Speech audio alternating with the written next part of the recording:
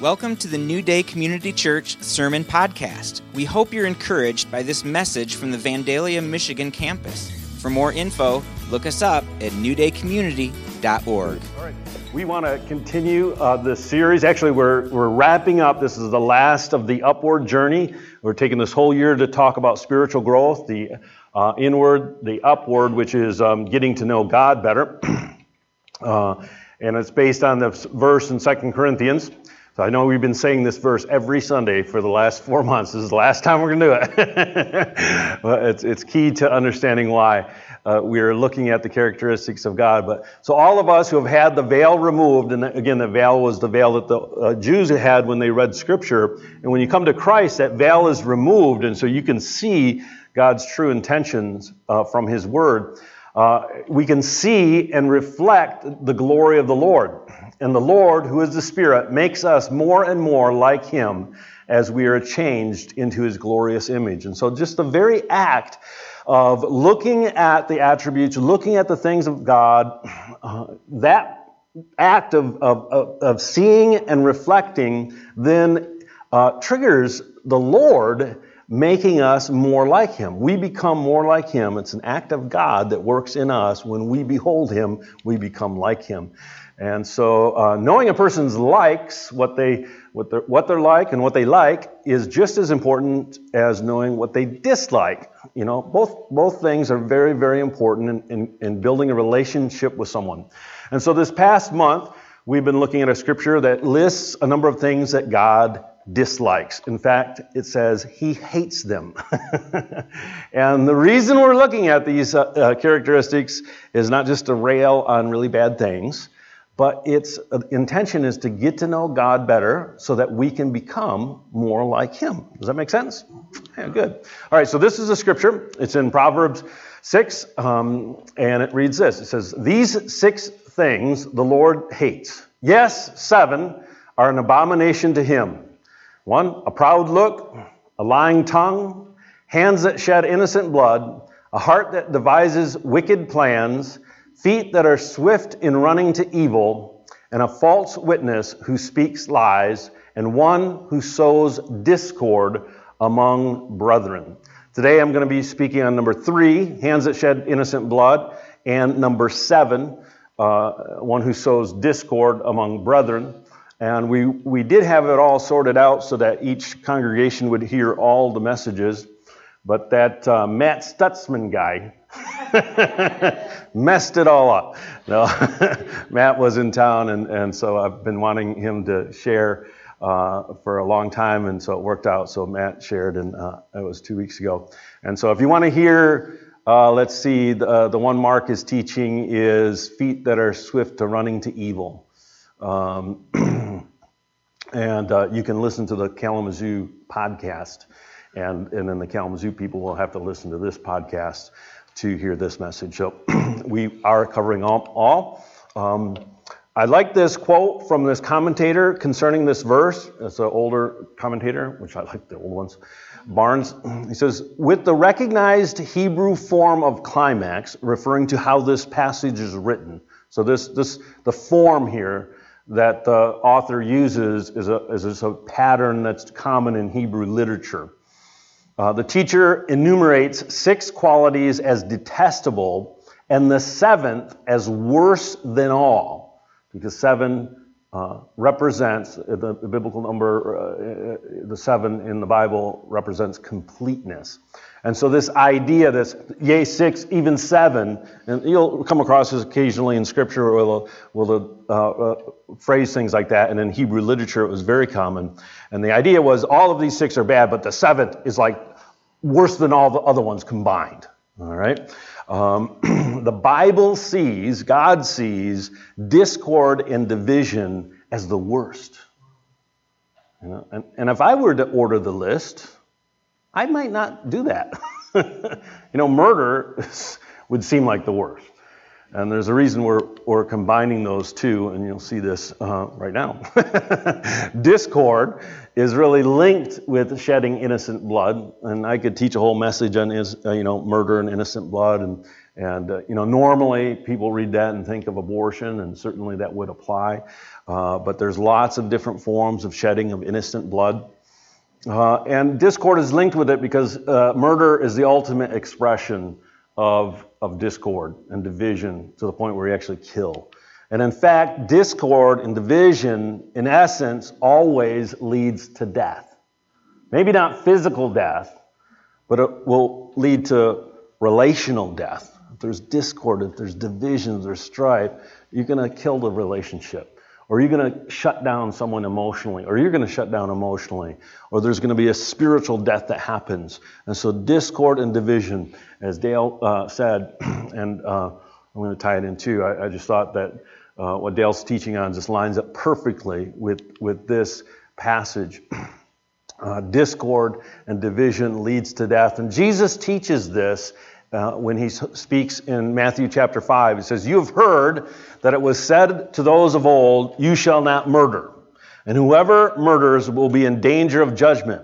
But I say to you, whoever is angry with his brother without a cause will be in danger of the judgment. And whoever says to his brother, Raka,'" which, I've never said that to anybody, so I'm good, "shall be in danger of the council. But whoever says, 'You fool,'" well, maybe I've said that, "shall be in danger of hellfire."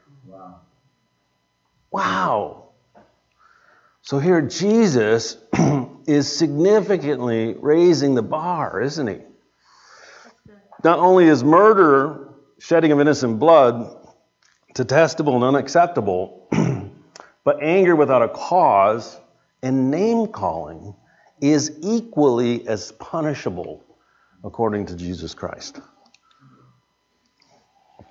So when I taught about lying a few weeks ago, I did it in a way that I hoped everyone realized we all lie in certain ways and certain degrees.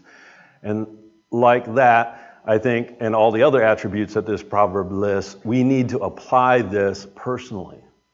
All right, we need to plead guilty when we read this list and plead for mercy, not justice, right?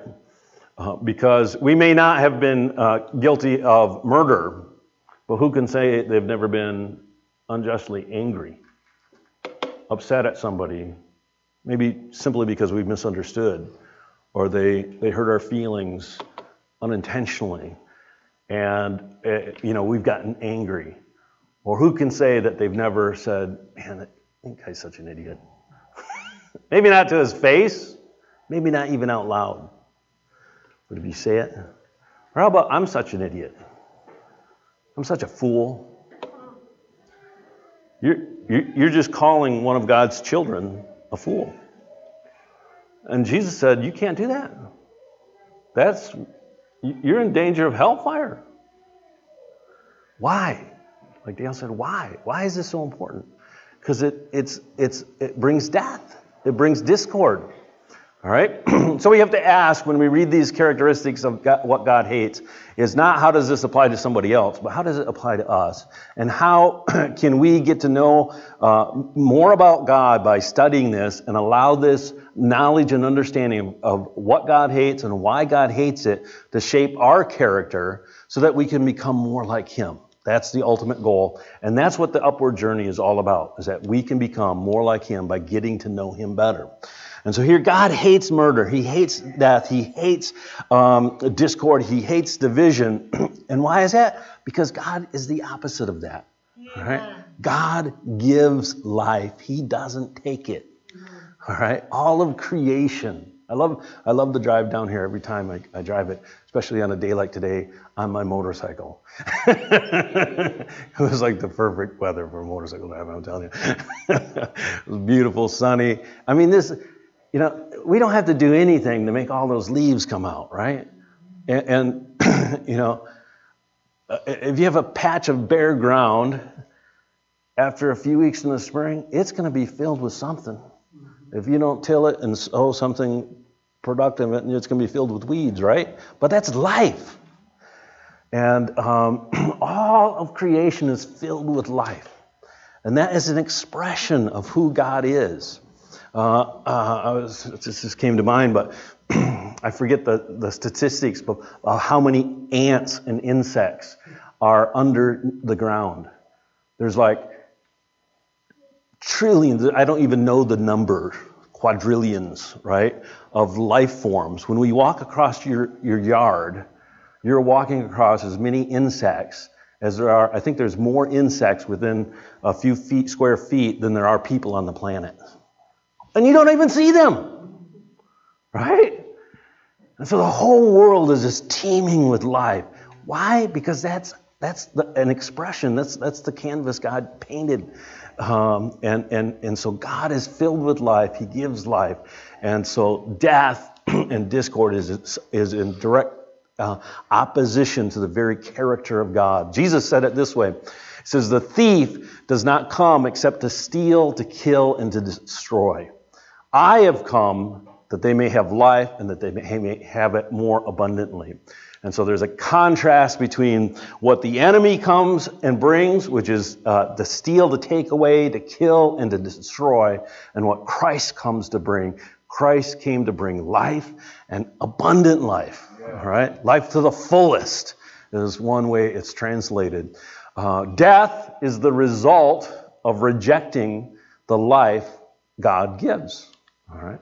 That's exactly what happened in the garden with Adam and Eve. When they rejected God's rule, God says, you can have everything in the garden except for this one thing. And sure enough, they were tempted and they yielded and they took the one thing that they weren't supposed to. They rejected his rule. And in doing so, they received death. All right? And it's the consequence of rejecting God's grace offered through faith in Jesus Christ. All right?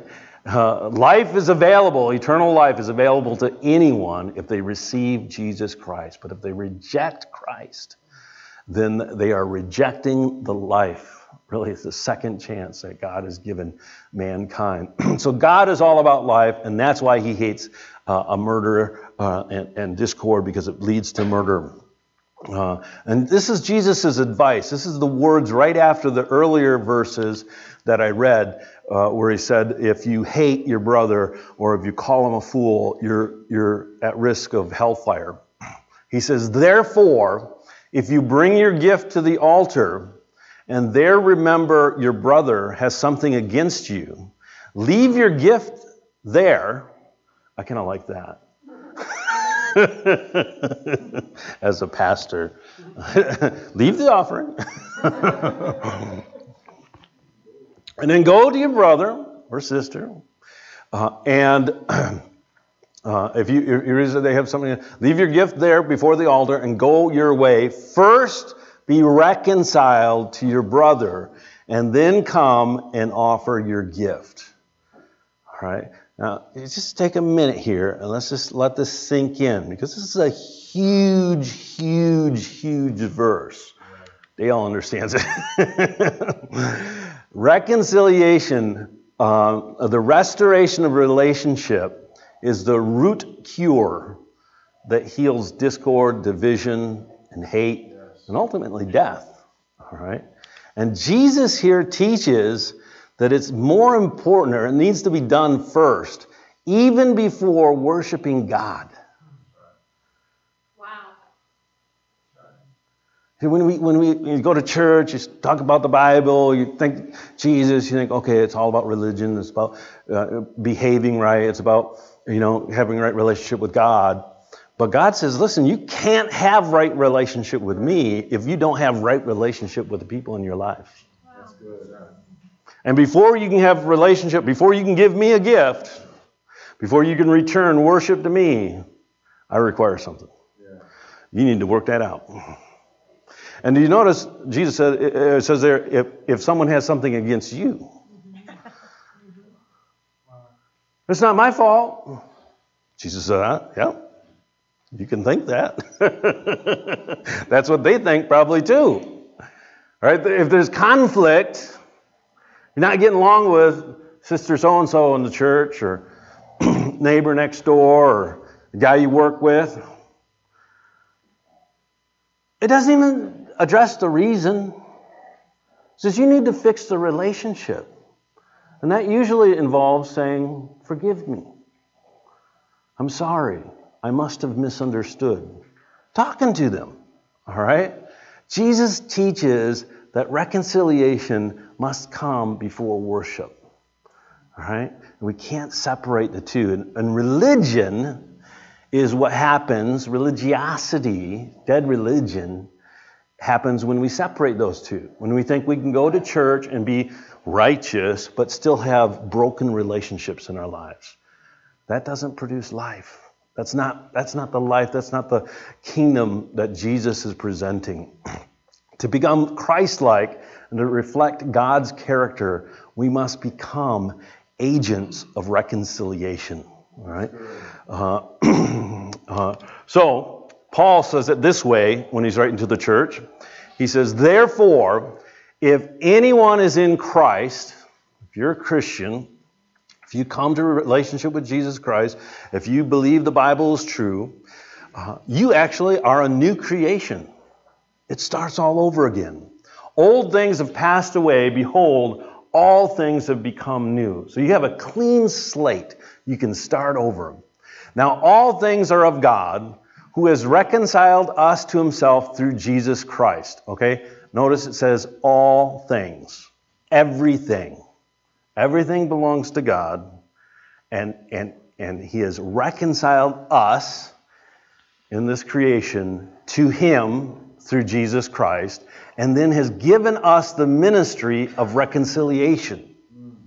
That is, that God was in Christ reconciling the world to himself, not imputing their trespasses to them, and has committed to us the word of reconciliation.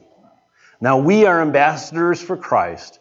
As though God were pleading through us, we implore you on Christ's behalf, be reconciled to God.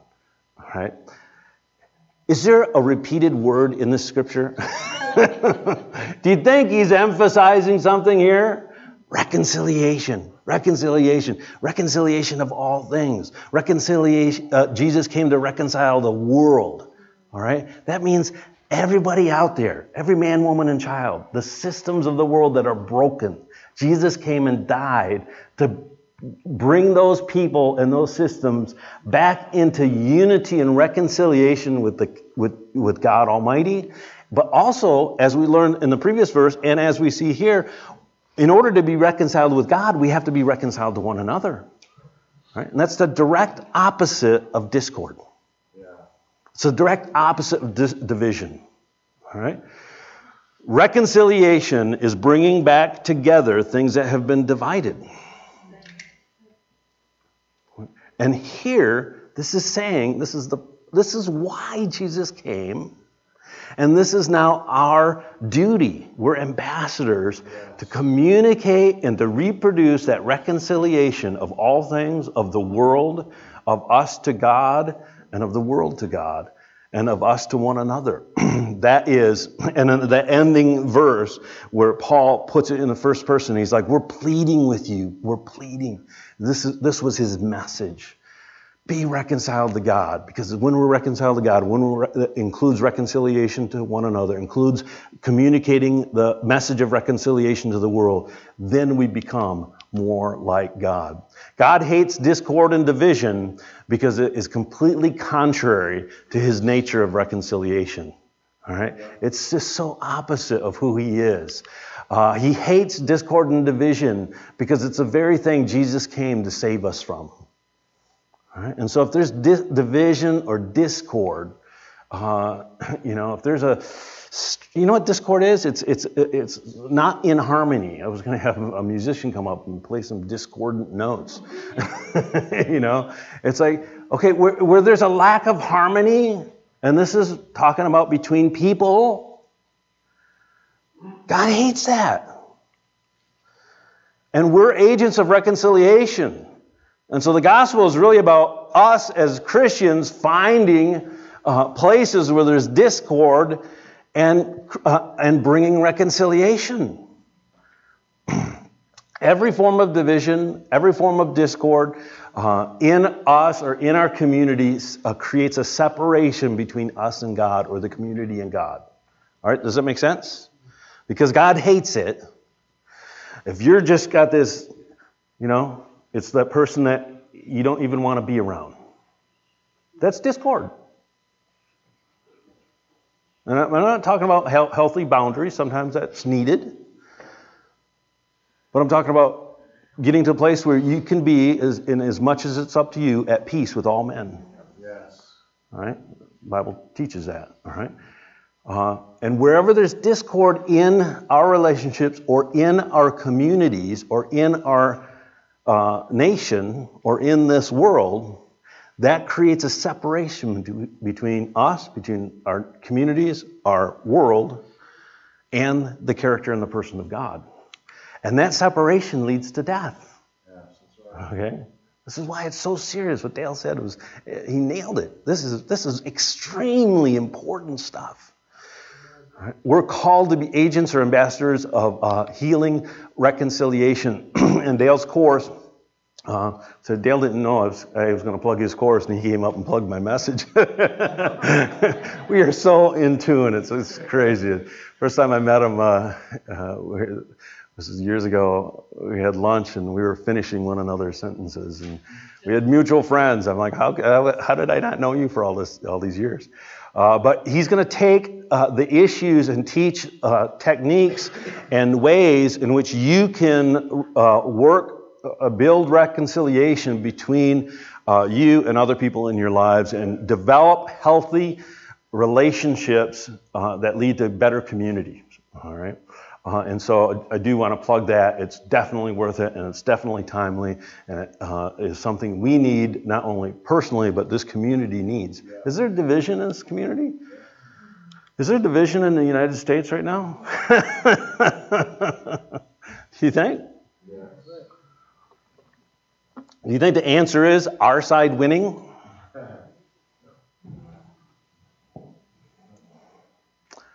Because that's what the other side, whatever other side that may be, thinks too. And if you just get more convinced of that, then it just escalates into all-out warfare. All right?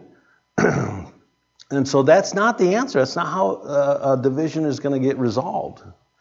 There has to be some way that we get to reconciliation, to where even those who have significantly different opinions that we may completely disagree with, we can still have a peaceable relationship with them. Yeah.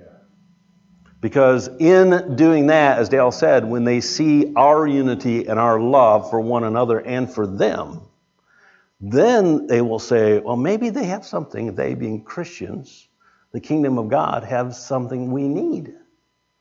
But if we're just shouting, whoever it is on the other side of the line, on whatever issue, I'm not thinking of any particular issue. You can just fill in the blank. Economic policy, political policy, whatever you want. Healthcare policy, whatever. Welfare policy, racial divisions, you name it. Education policy, you name it.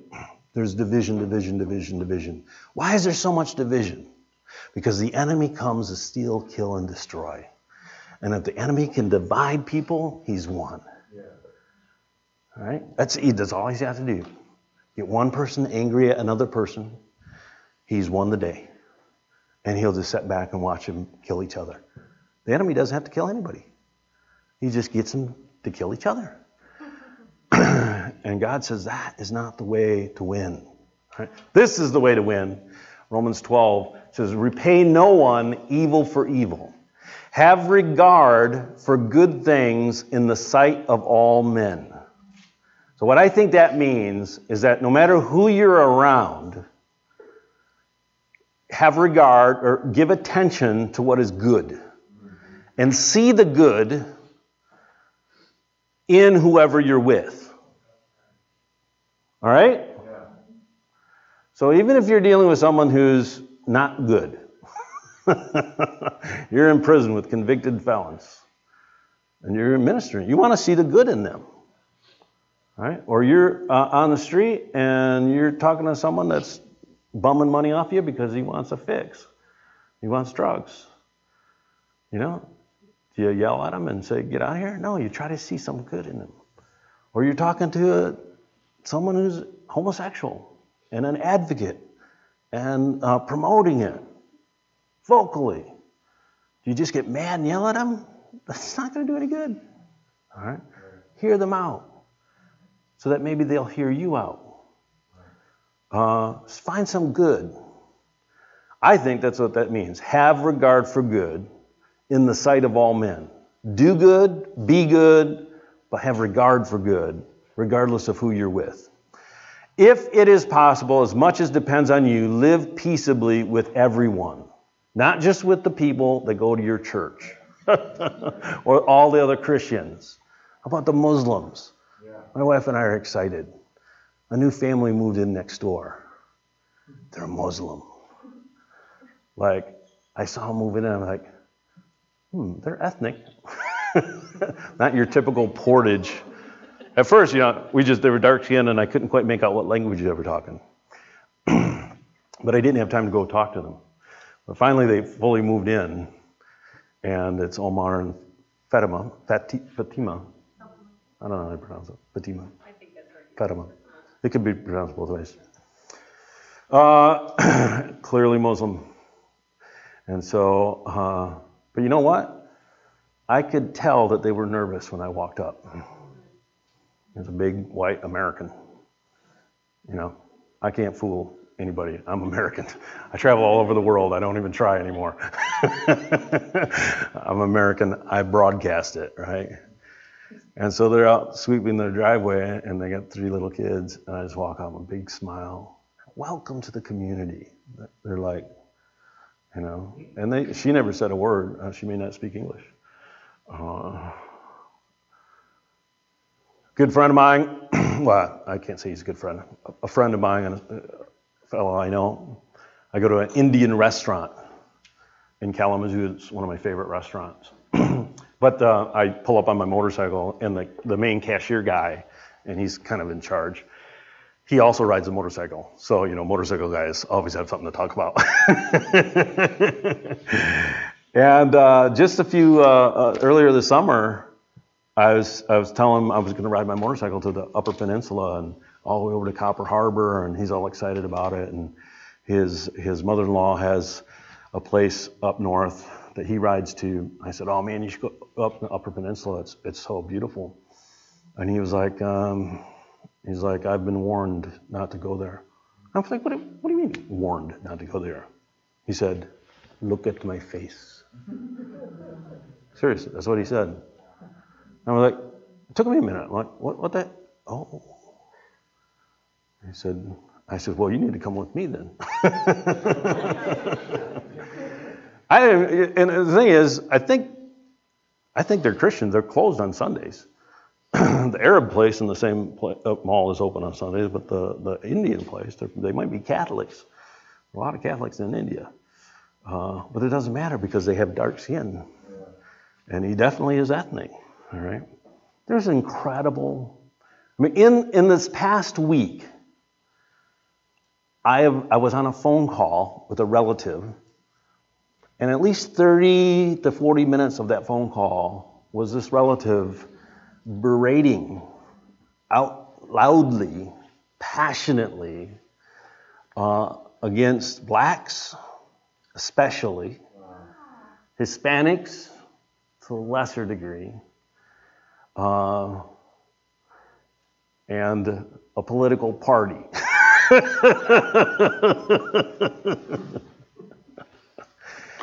And the whole time I was just trying to, a lot of what this person said was true, but it was said in such a divisive way, such a demeaning way.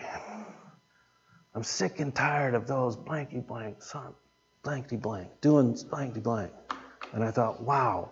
Like the day before, I was having a conversation with someone I really love and trust. And I mentioned racism. And this man said, "Racism doesn't exist." I was like, well, you white boy said that. Racism exists. Yeah, it's used by people in the media to get their way, but that's part of what racism is. Discord. Yeah, it stirs up discord, it's division. And then you look at our world where thousands of people are killing one another simply because of religious or ethnic division. Our world is filled with discord and division. Paul says, be peaceable with all men. That means people of all races, all religions. We are to come as agents of peace, to bring together where there's war, where there's conflict, where there's division. So we can't have this discord and division going on in us if we are to be the ones that bring peace. Beloved, do not avenge yourself, but rather give place to wrath. For it is written, vengeance is mine, I will repay.